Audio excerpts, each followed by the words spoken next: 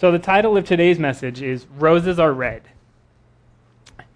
Now, one thing that I've been sharing with a few people that I kind of wanted to share with you was 2 weeks ago when I was working on this message.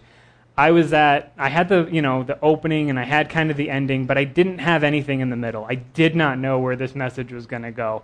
And so I texted the elders and I texted Sean and Paul and Nathan and I said, hey guys, just pray for me.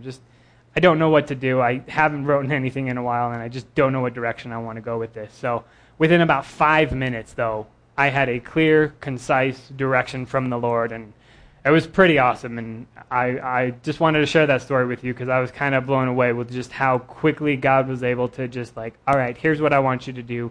Here's what I want you to say. And then the sermon pretty much just wrote itself. So the title of today's is Roses Are Red. You've probably heard the poem, the roses are red, the violets are blue, the honey is sweet, and so are you. Or at least some kind of iteration on it. So what thoughts come to your mind when you see a rose?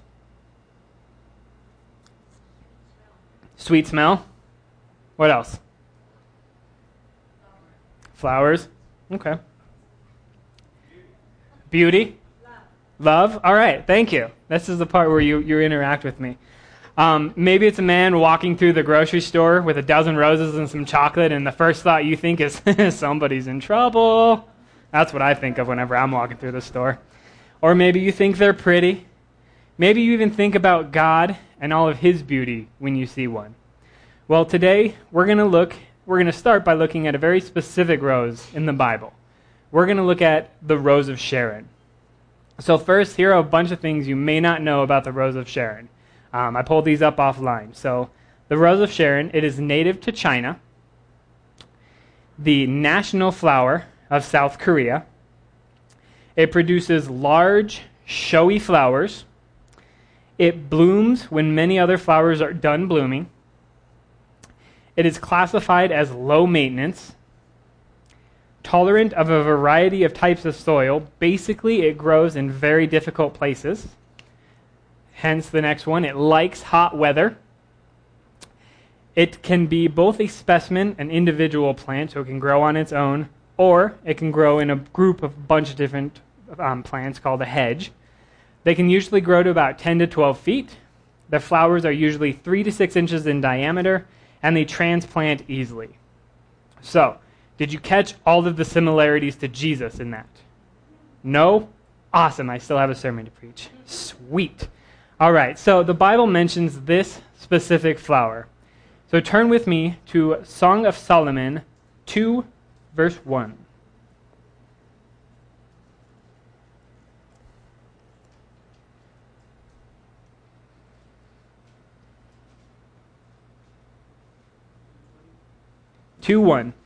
All right. So Song of Solomon 2:1, it says, I am the rose of Sharon and the lily of the valleys. Now, there are many different interpretations of this verse. There's a little bit of controversy about what this verse is actually speaking to, but there's a camp of people that believe that the rose of Sharon mentioned here is a representation of Christ. So I want to read that again with that in mind. So when I'm reading this, just think about Jesus as being the rose of Sharon. So, I am the rose of Sharon and the lily of the valleys. So what does it mean to be a lily of the valley? Well, I had no idea what the lily of the valley was, so I looked it up. The lily of the valley is actually a whole nother flower. It's not a lily in the valley, it's actually called the lily of the valley, just like the rose of Sharon. So I didn't know that. I thought that was super interesting when I looked it up. There's a whole nother study that can be done on the lily, but today I'm going to focus on the rose of Sharon. So in my studying, the Bible does not specifically compare Jesus to the rose of Sharon anywhere. It does not say Jesus is the rose of Sharon. You kind of have to put some pieces together in order to come to that conclusion. But it does make general references to that point. So let's look, for example, in Isaiah chapter 35.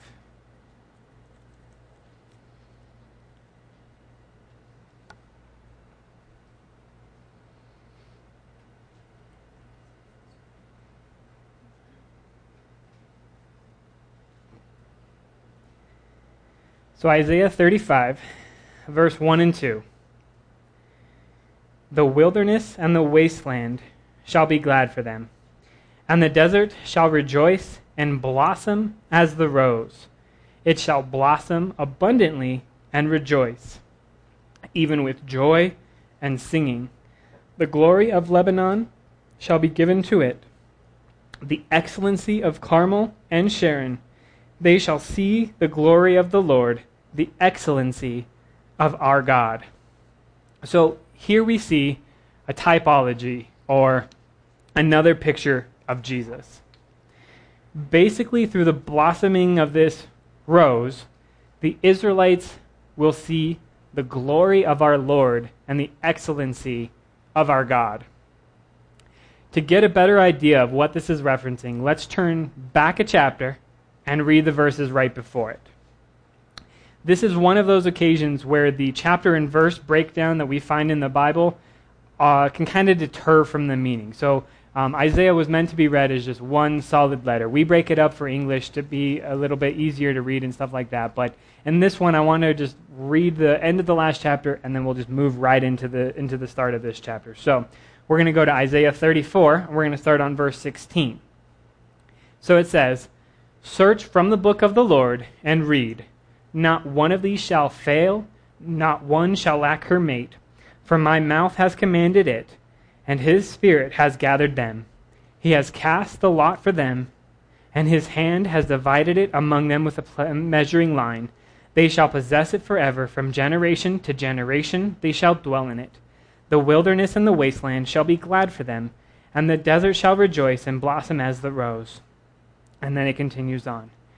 So, at this point in Isaiah, it's talking about the judgment of the Israelites, because they had turned their back on God. So I'm going to kind of paraphrase what we just read in Isaiah. Basically it says, read the Bible, then God commanded, and through his spirit the animals will retake the land. None of the animals will be missing, and they will not have to search for their mate, because everyone will be there. As we keep reading in Isaiah 35, the desert is glad for them, and them here is the referencing of the animals beforehand. Sounds kind of depressing for the children of Israel, doesn't it? They're going to be completely wiped out. They're not going to have their land. The animals are going to take over their land again. Well, this was all happening because the children of Israel had turned their back on God. The first 39 chapters of Israel are all about God's vengeance. They're all about his anger, his righteous anger at the fact that the children had disobeyed and had not been keeping the law. Sin will do that in the life.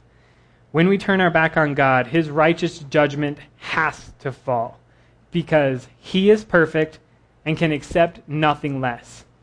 Otherwise, he would not be perfect and just. So if he didn't, hold us accountable for the wrongdoings that we had, he would not be a just God, and the entire system would crumble. So God demands perfection from us, just as he did the children of Israel. But even throughout the most depressing parts of Scripture, there is always hope. There's always glimmers of hope. So even when we think God has turned his back on us, we get a verse like Isaiah 35, verse 2. And it says, "It shall blossom abundantly and rejoice, even with joy and singing. The glory of Lebanon shall be given to it, the excellency of Carmel and Sharon. They shall see the glory of the Lord, the excellency of our God." And to me, that's a comforting thought. So the Bible is using this picture of a rose blossoming abundantly. They shall see the glory of the Lord and the excellency of our God. So when I started this message, I asked you what came to mind when you thought of a rose. You all had very valid answers, very interesting answers, but I want you to maybe consider some of these points when you see a rose next. So I've got a little disclaimer on this part of this section, all right? So I realize pretty much anything can be made into an analogy if you stretch it far enough. So this is just meant to be something to think about the next time you see a rose. That's my disclaimer on that. But with that being said, I'm about to give you 7 bullet points to consider, and we will see how these can be applied to our lives. Each one of these could be a lesson on its own, so I'm going to give you an overview on the symbolism of each. So, when you buy a rose, typically, not always, but typically, you buy a rose in a dozen. And so, when I think of that, I think of the 12 disciples. Jesus had 12 disciples. Turn with me, if you would, to Luke chapter 6.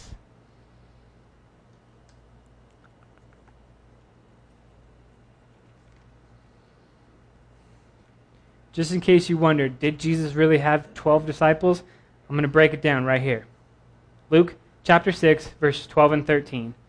Now it came to pass in those days that he went out to the mountain to pray, and continued all night in prayer to God. When it was day, he called his disciples to himself, and from them he chose 12, whom he named the apostles. So Jesus was very intentional about the company that he kept. These 12 were his close inner circle.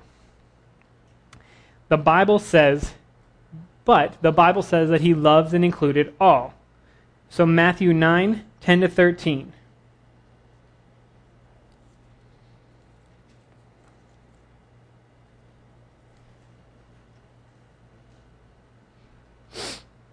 Matthew chapter 9, verse 10 says, Now it happened, as Jesus sat at the table in his house, that behold, many tax collectors and sinners came and sat down with him and his disciples.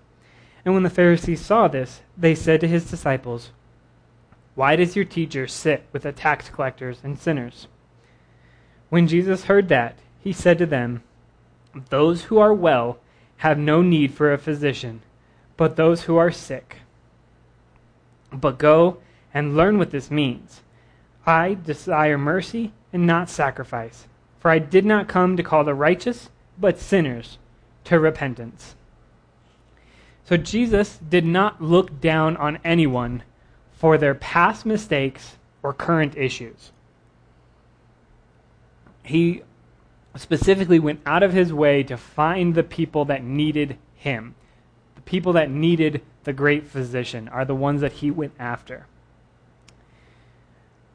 Now, he didn't say what they were doing was okay. He wasn't say, well, we just need to include everyone and blindly turn an eye to their sin.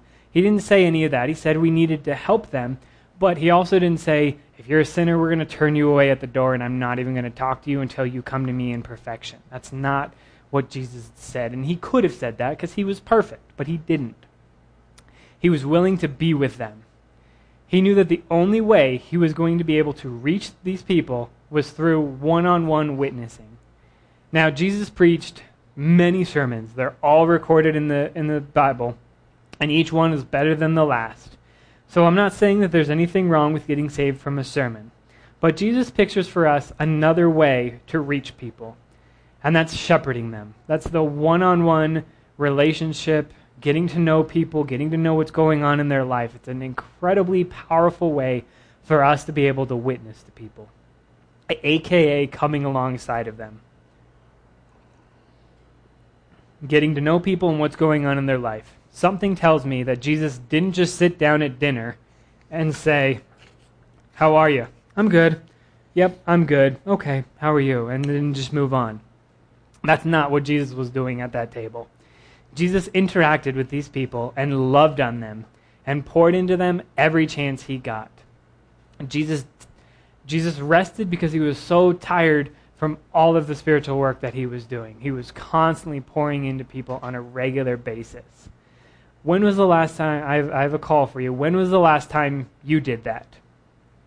Maybe you sent a text in the middle of the week asking how someone's doing. God puts people's hearts and names on your mind for a reason, or puts their face, even if you don't know their name, puts their face in your mind so you can just be like, Lord, I'm just going to take a second right now, I'm just going to pray for that person, or I'm going to send them a text, or I'm going to send them a verse, or something like that. Or follow up on a commitment on Sunday. You have this time of greeting, we show up early, we hang out, we talk, we get to know people. Maybe you find out that they're going to have a surgery, or they've got something going on in their work.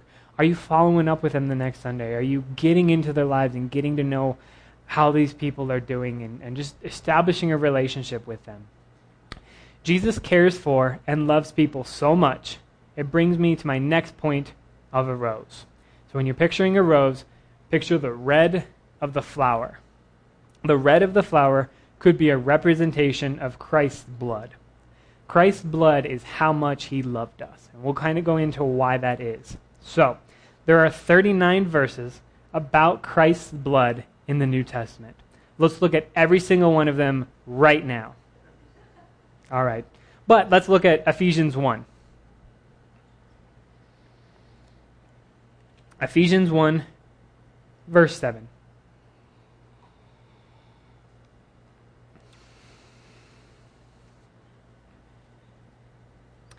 In him we have redemption through his blood, the forgiveness of sins according to the riches of his grace. So here it speaks to Christ's blood being the forgiveness of our trespasses according to what? Grace. His grace. How do we get access to that grace? Yes! F and H! Oh, I love this church. That's right. The way we get access to this grace is with faith and humility. We talk about it all the time because it is so incredibly important that we understand that that is what Jesus wants from us. That is all he demands from us is faith and humility. Faith to know that he's going to do it and humility to let him do it. The grace that his blood allows, this grace that his blood allows access to, we know is not just a one-time saving grace. It is not just, here's how you enter into the kingdom, now you're completely on your own, have fun, try hard, let me know how it works out for you. That's not what his grace does. His grace is a daily walk. His blood is a representation of that grace. And I love that. It's taken me forever to figure that concept out. But when I got it, it was fantastic. It is a most comforting thought for me to know the same grace that miraculously brought me out of sin and the eternal arms of Christ is the same grace that he gives to me on a daily basis so that I am able to live the life that he expects. The Bible says, his blood fulfilled the old covenant. His blood justifies my sin in the eyes of God. Christ's blood justifies my sin in the eyes of God. When God looks at us, meaning believers, people that have accepted him and have received Christ's blood, he does not see wretched, horrible sinners. He looks down, he sees his son's blood covering us, and we look the white as snow, the Bible says. So God doesn't see how terrible of a person we are if we are covered with Christ's blood, and that's fantastic.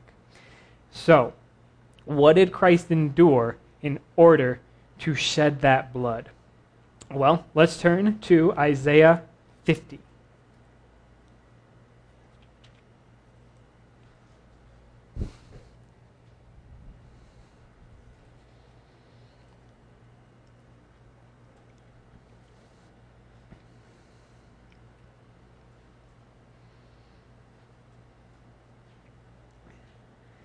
So, Isaiah 50, verse 6 says,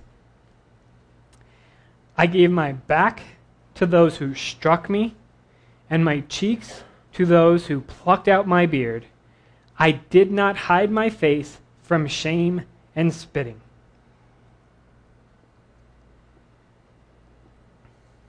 This is an Old Testament prophecy about Christ and what he would endure for us.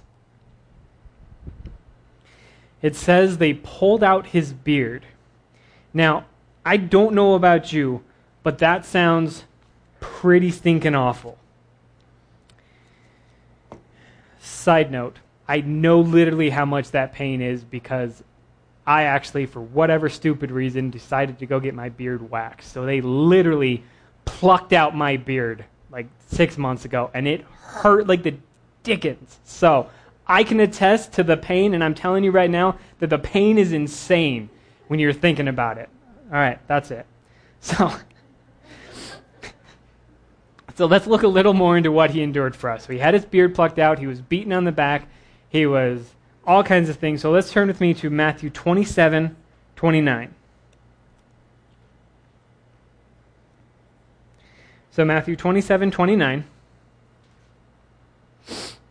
says, "When they had twisted a crown of thorns, they put it on his head, and a reed in his right hand. They bowed the knee before him and mocked him, saying, 'Hail, King of the Jews!'"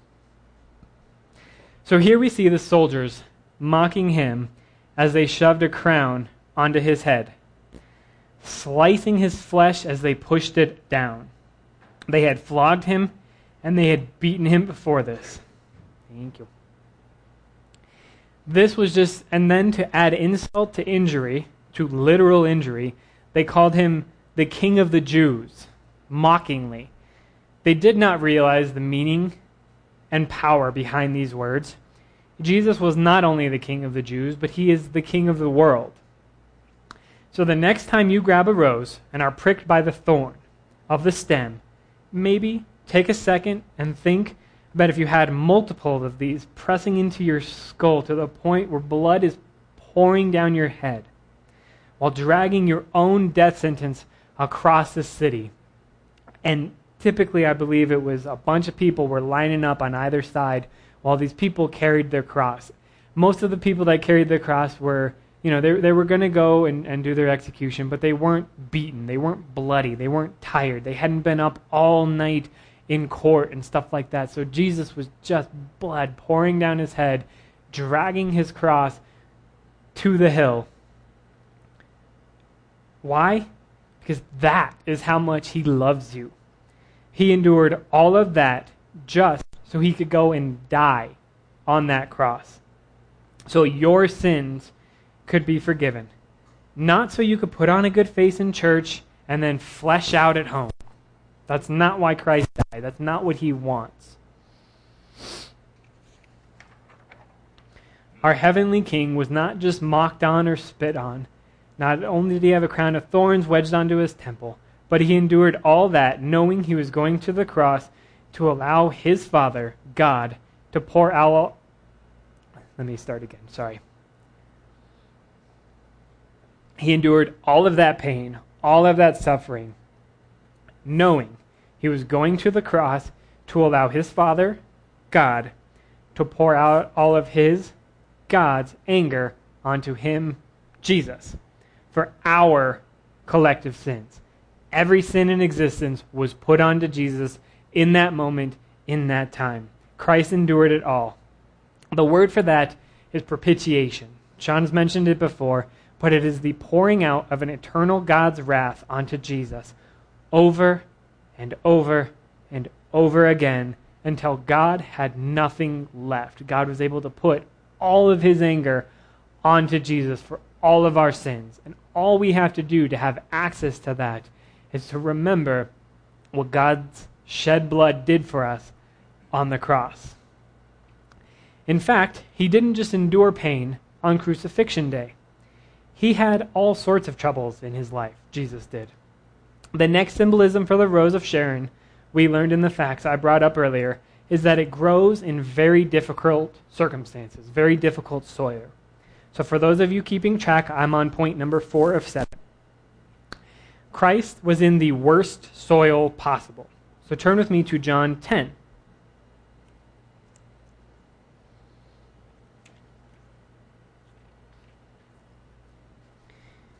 John 10, we're going to be in verse 31.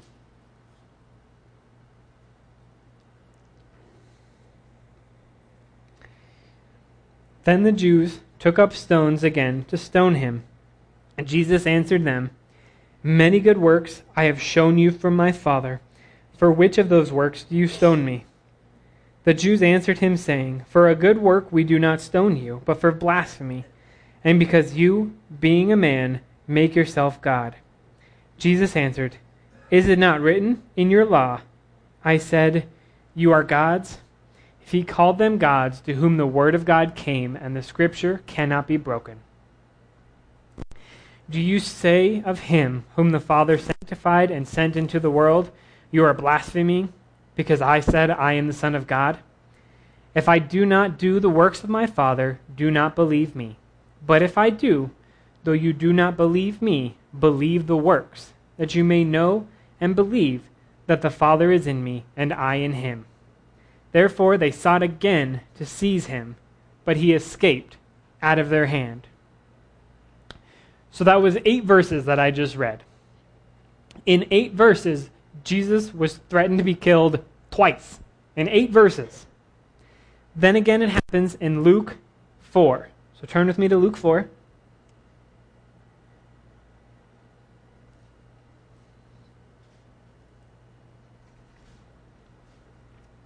Luke chapter 4, verse 29.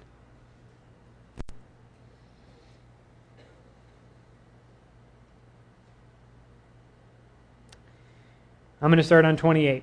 So, all those in the synagogue, when they had heard these things, were filled with wrath, and rose up and thrust him out of the city.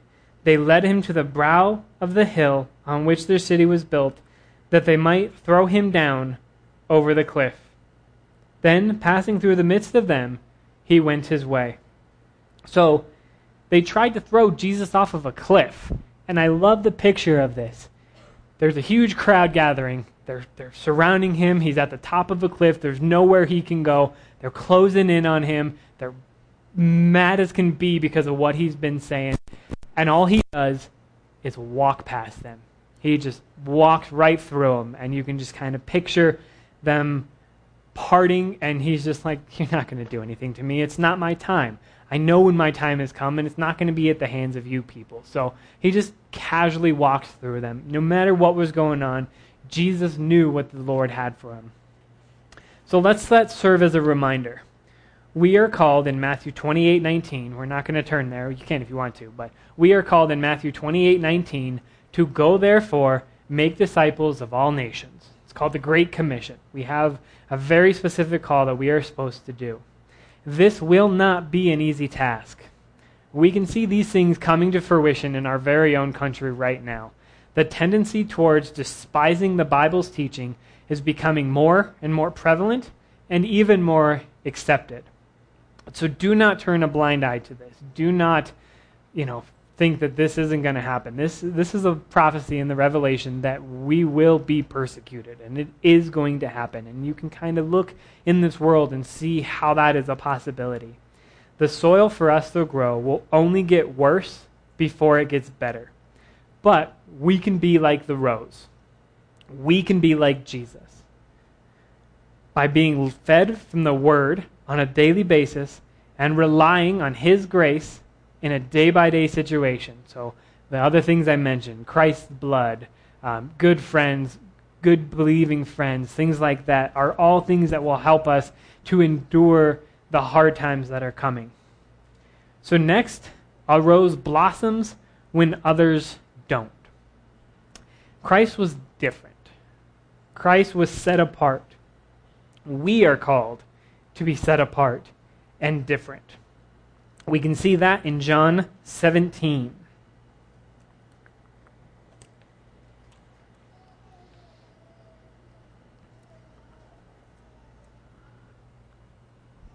So in the Gospel of John, chapter 17, verse 14,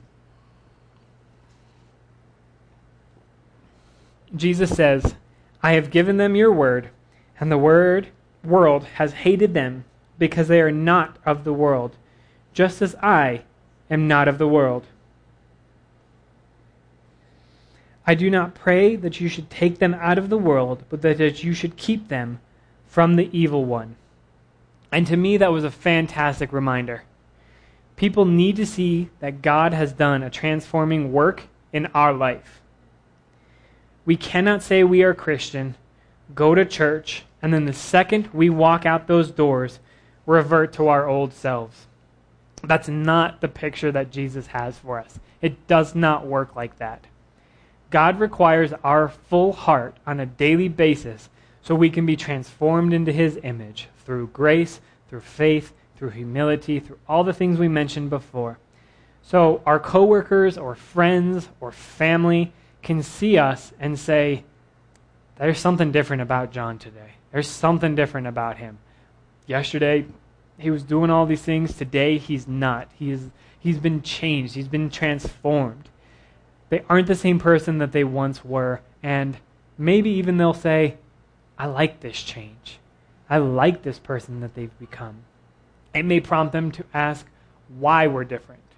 What is making the change happen? And this goes back to that relationship too. In order to have that comfortability with people, you have to have that one-on-one relationship, that one-on-one understanding with them for them to see what's changing in your life, for them to understand what's going on with you and want to ask you about why you're different.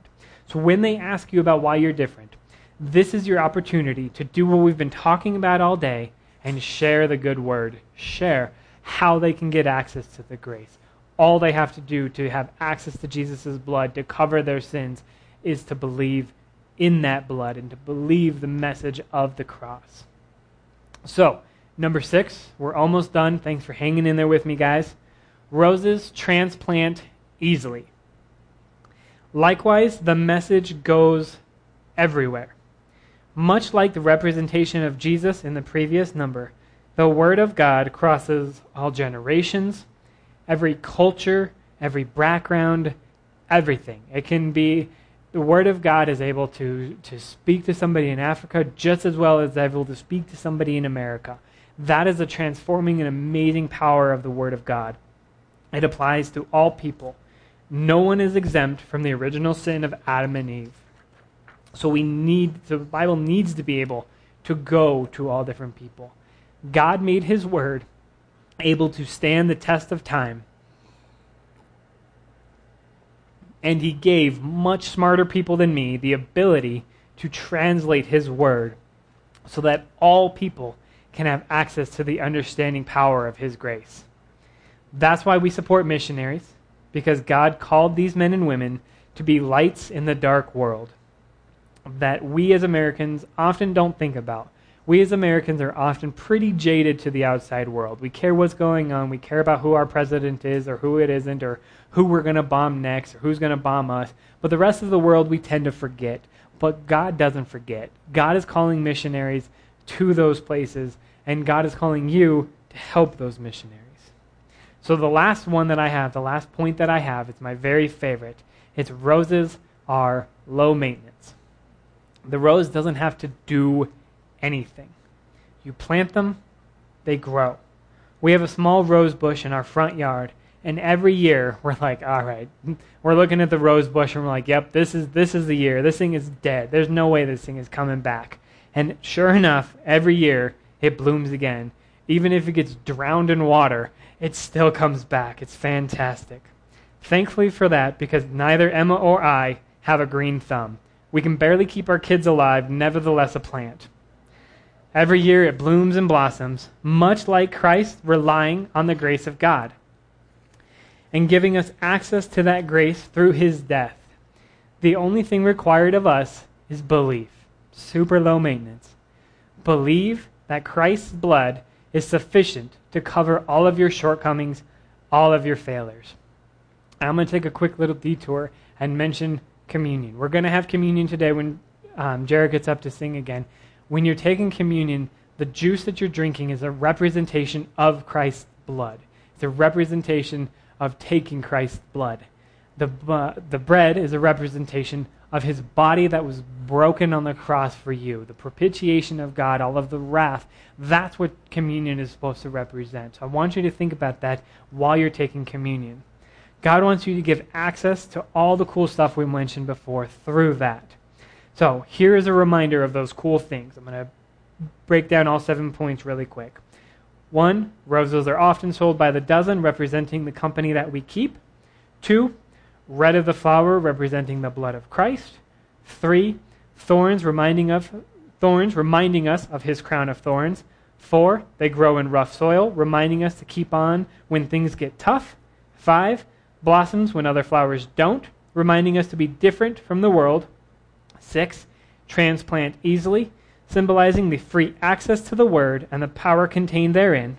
7, low maintenance, gives all access to the power through His grace. So the next time you see a rose or buy one for your significant other, maybe take a second to remember Christ being that rose for us and sacrificing for us. All right, Let's pray.